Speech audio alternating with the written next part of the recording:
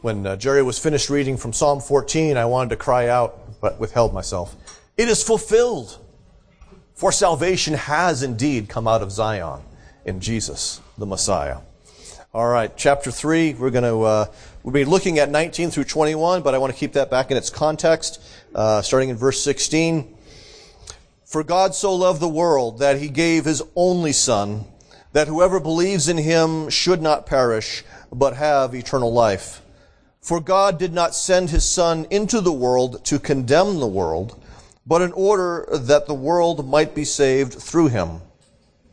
Whoever believes in him is not condemned, but whoever does not believe is condemned already, because he has not believed in the name of the only Son of God.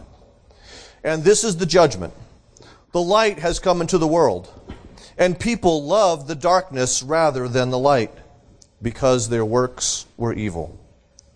For everyone who does wicked things hates the light and does not come to the light, lest his works should be exposed.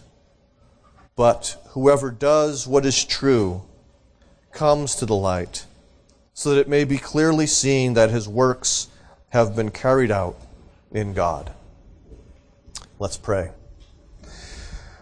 Father, we are grateful for your word, and yet we recognize that our minds, as finite and as touched by sin as they are, often struggle to understand, struggle to believe that which is found there. And so we ask that your Spirit would illuminate our minds so that we could grasp the meaning of your scriptures. And that in grasping them, that we would believe that they speak truthfully, honestly, accurately.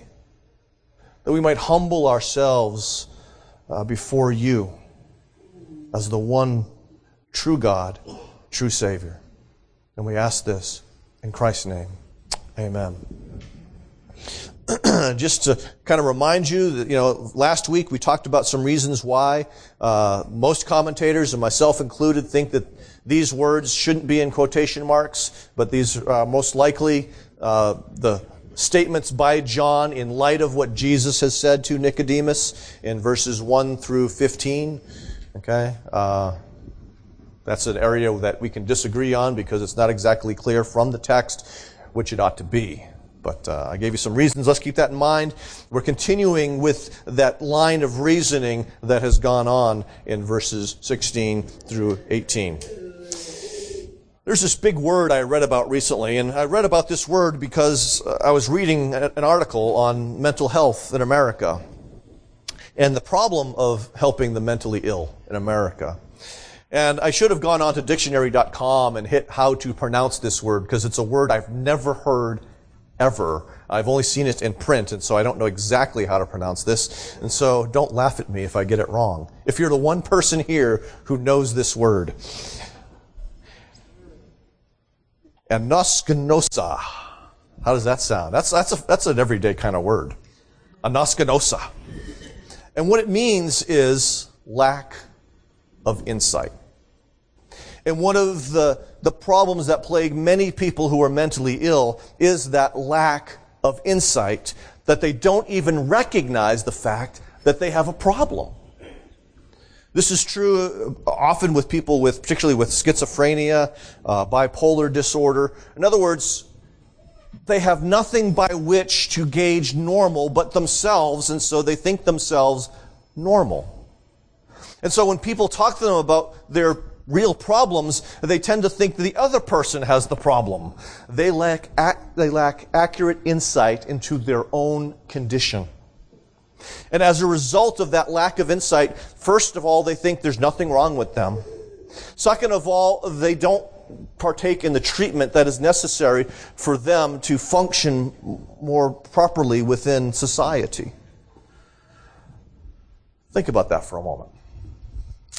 Last week we were talking about God's great love, talking about God's great gift in His only begotten Son, as well talking about the great need of humanity in that it was already standing condemned before the throne of God.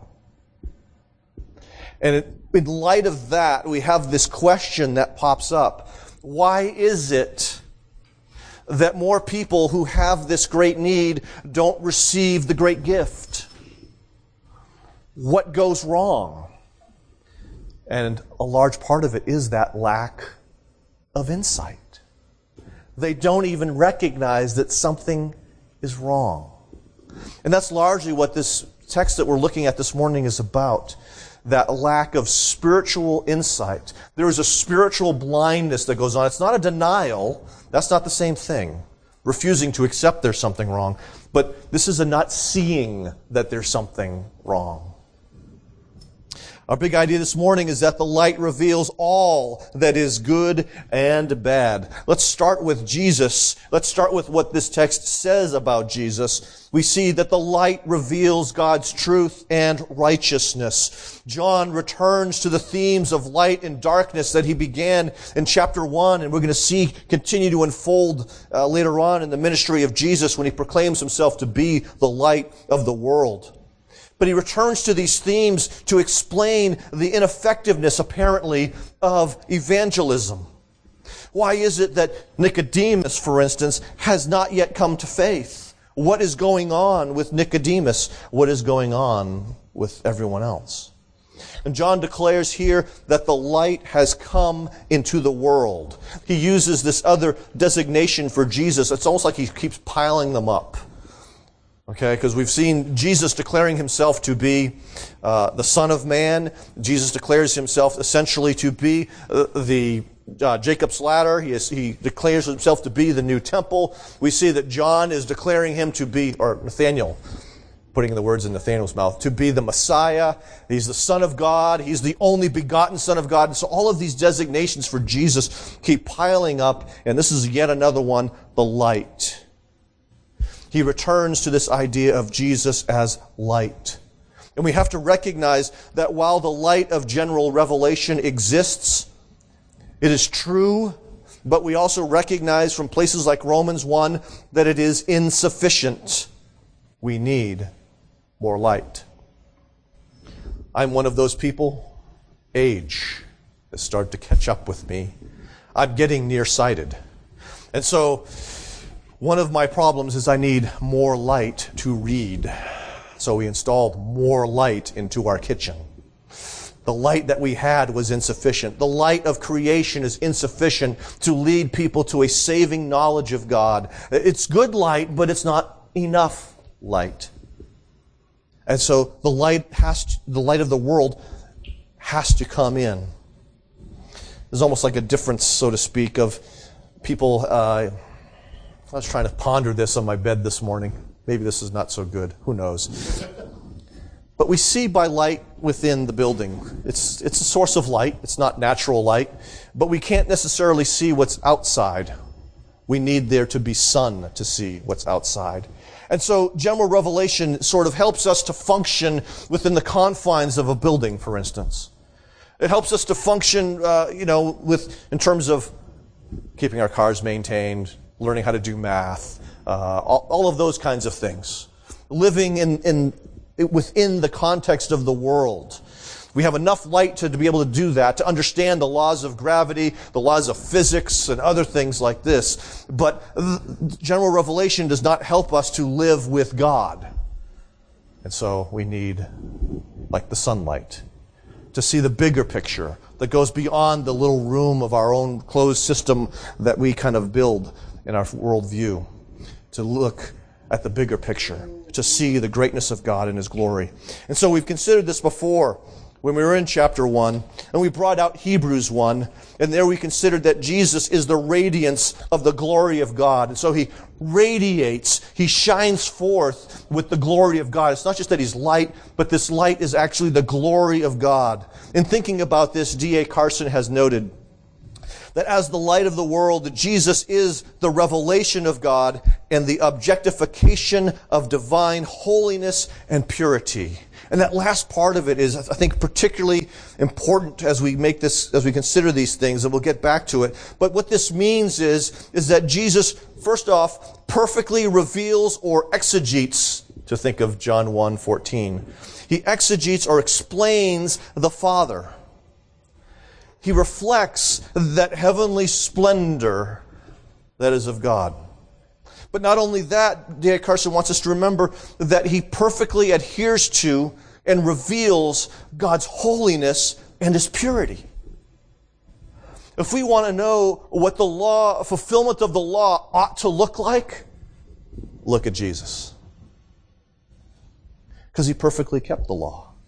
He was perfectly aligned with His own moral standards precisely because those moral standards are a reflection of His character. And so His character, His person, reveals God's holiness and perfection and moral purity as well. He fleshes out obedience in the incarnation. Jesus is not just another prophet, but His message and His life line up with His standards. Think of the greatest prophets in the Old Testament. Isaiah, where we're studying in community group.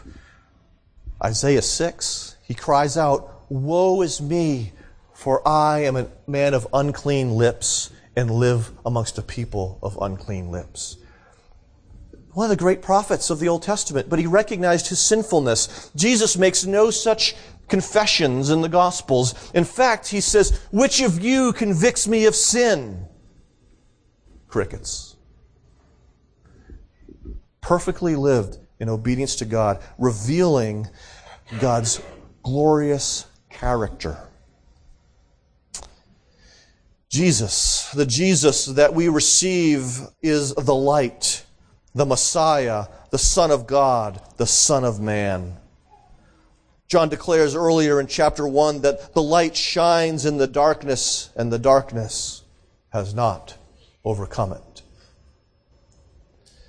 From Christ, we receive not only grace, but we are intended to also receive truth and holiness. Or in other words, not just pardon, but also purity. The Jesus by whose righteousness we are declared to be righteous or justified is also going to be in that process of making us righteous, however imperfectly in this life, but finally and fully and perfectly in the life that is to come. And so we receive not just pardon, but also transforming grace as well from the hand of Jesus. And so the salvation Jesus came to bring is more than pardon, but also purification and renewal. And so as the light, Jesus perfectly reveals God's truth and righteousness to the world. So what's wrong? What's the problem? Sinners hate the light, fearing that which it reveals. Indeed. If Jesus is the light by which we see God in salvation, why aren't more saved? John declares it. Here is, and I don't really like this translation, verse 19. This is the judgment. It should be more, this is the verdict. Both of those words are within the semantic range of the word krinos. This is the verdict. People loved the darkness. It's a question of what their hearts love. And John says their hearts love and want the darkness. They want ignorance. They want sin. They do not want the light. In fact, it's sort of scandalous almost. Because that word that is used of God loved the world, agape, is used here of people loved darkness. That's a great love in a bad direction. It's not just looking for love in all the wrong places, folks. It's loving all the wrong things, all the wrong people. Sinners want the darkness. People love the darkness. And the sense we see unfolding here is consistent with what we see with Romans 1. Everything that is to be known about God is evident through creation, and yet it says people suppress the truth with their unrighteousness. And so it's not an intellectual problem, it's a spiritual problem. It's not that we in this room who have faith in Christ are smarter than anyone else, but that Jesus has addressed our spiritual problem. Why do they love the darkness? They love the cover that the darkness provides in their pursuit of life outside of Christ. John says that because their works were evil. This is the logic of John and Jesus. These people don't want to be seen. They don't want their works to be seen because their works are worthless. He continues, everyone who does. This word talks about planning. This talks about undertaking to do worthless things. And so their life is spent with a great undertaking in their minds. From God's perspective, a worthless undertaking. They're pursuing life, seeking security, seeking satisfaction apart from Christ, and it leads them to dangerous and worthless places. It's present tense. In other words, this is what they are continually doing. I cannot help but reminded of Genesis 6. Before the flood comes, the reason for the flood was people were always and continually doing evil. It was a world in which it seemed that Noah was the only upright man, and the world was consumed by the pursuit of ungodliness. That's the image that we have to have of people who are outside of Christ, regardless of whether they look that way or not. They're pursuing worthless things. They hate the light and do not come to the light. They live with this great fear of exposure. Think of cockroaches for a second. The light comes on, they flee. Most people don't see the vast majority of cockroaches in their home because they hide from the light. And that is a man outside of Jesus. When the light comes near, he runs and hides. Because the light not only reveals their sin, but that word exposes can also mean rebuke. It can mean convict. It can mean correct their sin. We see this in places like John 8. When He, the Spirit, comes, He will convict the world concerning sin and righteousness and judgment. Okay, that's the same word that we have here, expose. It's also used in Revelation chapter 3. Those whom I love, I reprove and discipline. And so it's not just that their sin gets seen, but also because of Jesus, who is the light, who is righteous, their sin is also corrected and rebuked. And they want no part of that. In other words, they love their sin. They don't want to part with it. And so when Jesus comes near, they are allergic to Him and they want to run away because He calls them to turn from their practice of sin. Indeed, pride, which is the foundation of all sin, works both in licentiousness and in legalism. It works in licentiousness with the idea of, I don't want you or anyone else, and particularly God, to tell me how to live. And so there are some who, they're their own standard. Their pride makes them their own standard for how they ought to live. And so they resist and reject God's authority on how they should live. The woman at the well. Chapter 4. We're going to talk a lot about her. But there's also people like Nicodemus. Their pride shows up in this way of, I don't want to need Jesus.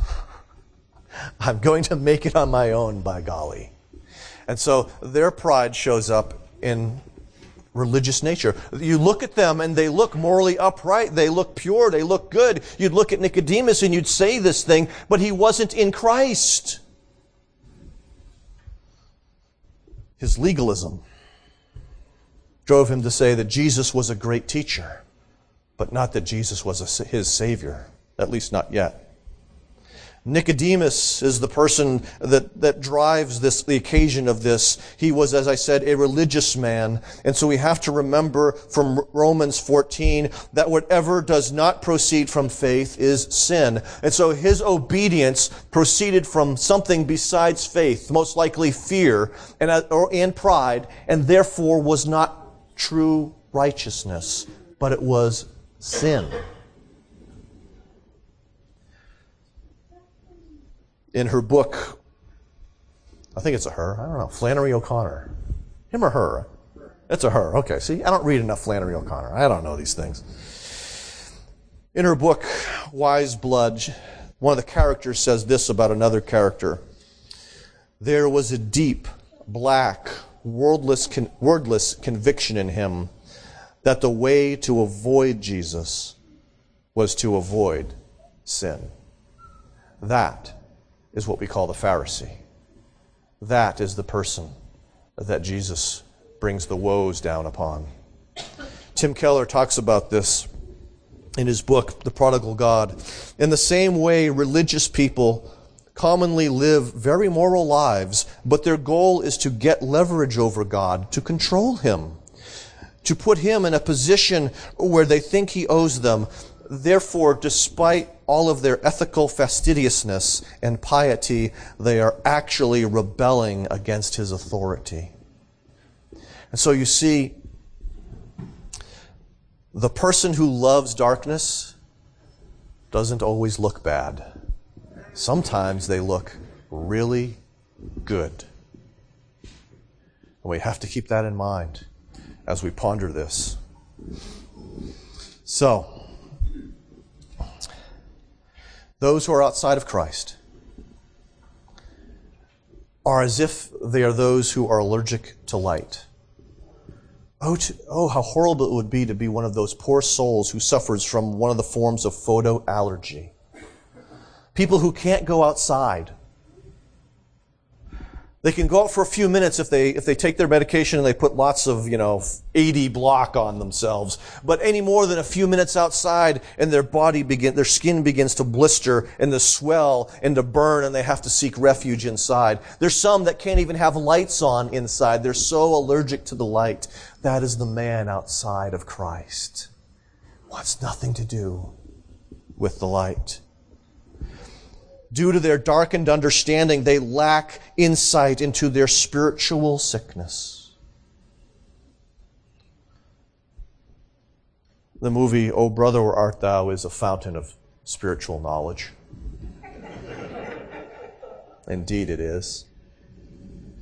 Early on in the movie, after they have escaped from prison, they've sought refuge among one of Pete's relatives, who, as it turns out, turns them in because he's a good-for-nothing kind of guy. And so they've escaped and they're hiding in the forest. And Pete recognizes that Ulysses Everett McGill has stolen one of his relative's things. And begins this discussion about, you stole from my relative, but he turned us in. You didn't know that yet. And he responds something, well, it doesn't matter because he turned us in. And what Pete says, that doesn't make any sense. And then Everett makes this profound statement. Pete, it's a fool that looks for logic in the chambers of the human heart. When they have darkened understanding, they don't make sense. It may make sense to them just as it made sense to Everett. His logic made perfect sense. Doesn't matter he didn't know this guy was going to turn them in. It was okay for him to steal from him. There's a logic that makes sense, that seems right to a man, but it only leads to death. So, as the light, sinners do not love Jesus, who reveals and rebukes the sin that they love. Let's get to the last part of this. Saints love the light, which reveals good works. This is a hard sentence to figure out in some sense, because, and here's the rub, I get, not the rub, but here's why it's hard. Because what we just talked about is why people don't come to faith, we make the assumption, the wrong assumption, that this next sentence, this last sentence, is why people come to faith. And that's not what it's about. That last sentence is about what people who have come to faith look like. It's about their relationship to the light post-conversion. Do you understand that distinction? This is not why they come to faith, but this is why they live since they have come to faith. In other words, he is speaking about those who have already been born again and who have already believed in Christ. Not talking about how they come to believe in Christ. If you say it's how, then you get into very dangerous things like work salvation. Not going there, not this morning, not ever. But these people are like moths to a flame. They're attracted to the light. In fact, last night in my house, before I went to bed, I was walking past a lamp before I turned it off, and there was a little moth. He wasn't there very long. Okay? I don't like moths flying about my house. But this person, John says, does what is true. Now that's a really odd kind of phrase for us. Does what is true. This is an idiom that the Hebrews had for someone who is faithful. But it means that they live by the truth that is revealed by God as their creator and their redeemer. And so the person who does the truth is one who lives in light of what God reveals. This only happens by faith. This can only happen for those who are united to Christ already. These are people who are not afraid of the light, but actually they come. It means, that idea of they come to the light, that present tense, just as the unbeliever, as the sinner hates the light and runs from the light, the Christian keeps going to the light. He abides, in a sense, in the light. This light reveals his works have been carried out in God. In other words, his works have been produced by the work of God in him. First of all, this word reveals is different from the one exposes. This is one that we see in 1 Corinthians 3. Each one's work will become manifest, for the day will disclose it, because it will be revealed by fire, and the fire will test what sort of work each one has done. And so it has this idea of the light reveals, just like in 1 Corinthians 3, it's the fire. Here it's the light. The light will reveal the source of the good works that these people have done. And that source is ultimately God. We see this because it is an overflow of our union with Christ. John 15. I am the vine, you are the branches. Whoever abides in me and I in him, he it is that bears much fruit, for apart from me you can do nothing. And so what is being said here in chapter 3 is consistent with what Jesus says in the upper room in chapter 15. The source, the ultimate source of the truly good works are because of they're united with Christ. And he is at work in them by the power of the Holy Spirit. Paul talks about this in part in Galatians 2. I have been crucified with Christ. It is no longer I who live, but Christ who lives in me.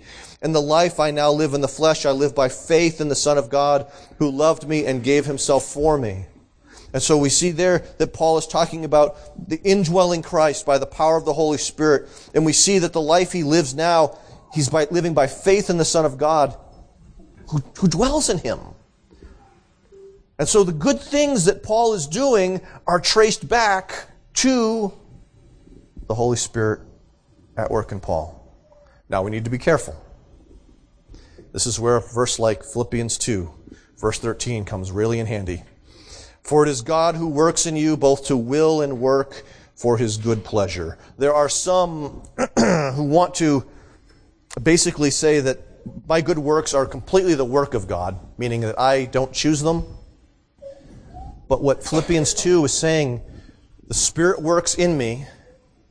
He works in me in such a way that I do will. I make choices. And when he works in me, I choose to choose and to do the works that God has purposed for me according to his good purpose. And so we're not completely passive in this. We make choices, but we recognize that behind those choices is the God who works in us. Okay? That's what this is about. This is really what's going on in John 3. These people have been doing good things, but it is because God has been working in them first to embrace those good things. So true obedience, though it is imperfect, comes from within, not outside of us. It's not something that's coerced from an outward agent, but it's something that begins from inside as the Spirit works within us to accomplish these things. But we recognize, as I mentioned, that our obedience now is imperfect. We still stumble. We still fall. What happens when we do? 1 John 1. But if we walk in the light as he is in the light, we have fellowship with one another, and the blood of Jesus, his Son, cleanses us from all sin. And so when we stumble and fall, we continue to go to the light that we might receive ongoing forgiveness and purification for our sin. In other words, Christians aren't pigs. What happens when a pig falls into the mud? The pig is happy. He's in his natural element. He's rolling around. He's enjoying himself. He doesn't say, "Oh man, I just got dirty. I need to take a bath." But when unless we're at one of those mud runs, which I can't comprehend, but okay. But even when we're done with the mud run, that shower feels really good. That's a Christian. Though they may be dirtied by their own sin, that shower, that going to Christ to receive forgiveness feels good. It feels right. Whereas the unbeliever runs from that, doesn't want to be exposed for what he is, the Christian says, "Thank you for reminding me how much I need you." And takes the bath. So as a result, Christ receives praise and glory, not just for the pardon of sin, but also for the good works that we do. This week was a strange week. I don't know why I did this, but I decided on Spotify, I had a Steve Camp hankering. Some of you probably don't even know who Steve Camp is, but he used to sing Christian music back in the 80s and 90s. And oh my, some of that was really dated in terms of the guitar sound. It might be a while before I listen to Steve Camp again. But there's this one song, and I used to have it on a tape that I made years ago. It was a worship tape I put together, and I put it in my car. Listen to it. And this one phrase is, "I call you Lord, but I must confess that I'm a stranger to your holiness." There are times we feel that way.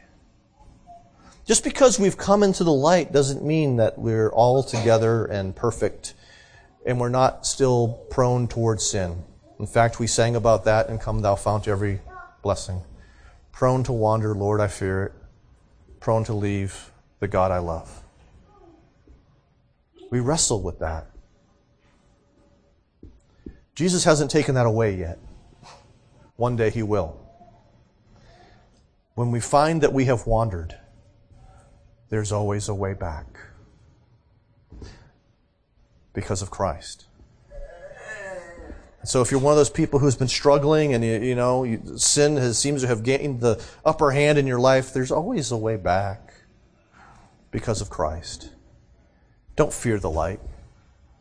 Return to the light, and He will cleanse us from all our sin. And so John here reveals two ways of living, with both of them with respect or related to the light.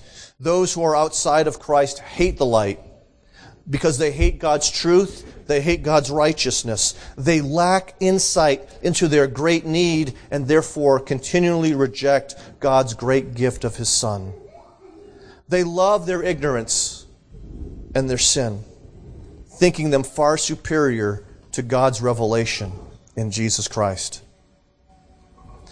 Those who have been born again, on the other hand, who have received Christ as He is presented in the gospel, are united to Him and therefore love the light.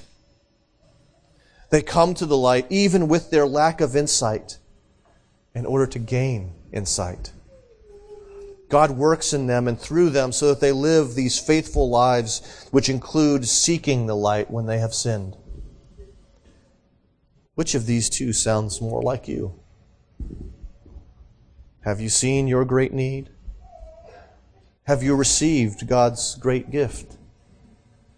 In your lack of insight, are you asking God to grant you insight? Let's pray.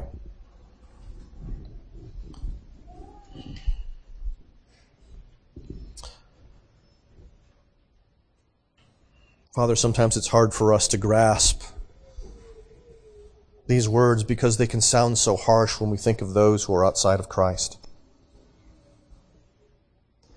They don't resemble, we think, our neighbor next door, our relative, our friend at work. And yet, your word is true. Sometimes we lack insight about the ones that we care about and love. Help us to receive this insight this morning about ourselves and about others, that we might more profoundly see our need of Jesus, as well as their need of Jesus. Father, help us to lovingly communicate some of these things to people that we know, to gently help them to gain insight about their true spiritual condition, by making known, in a sense, how we struggle with our own spiritual condition. Help us to come in humility and love with those who need to know. We ask this in Jesus' name. Amen.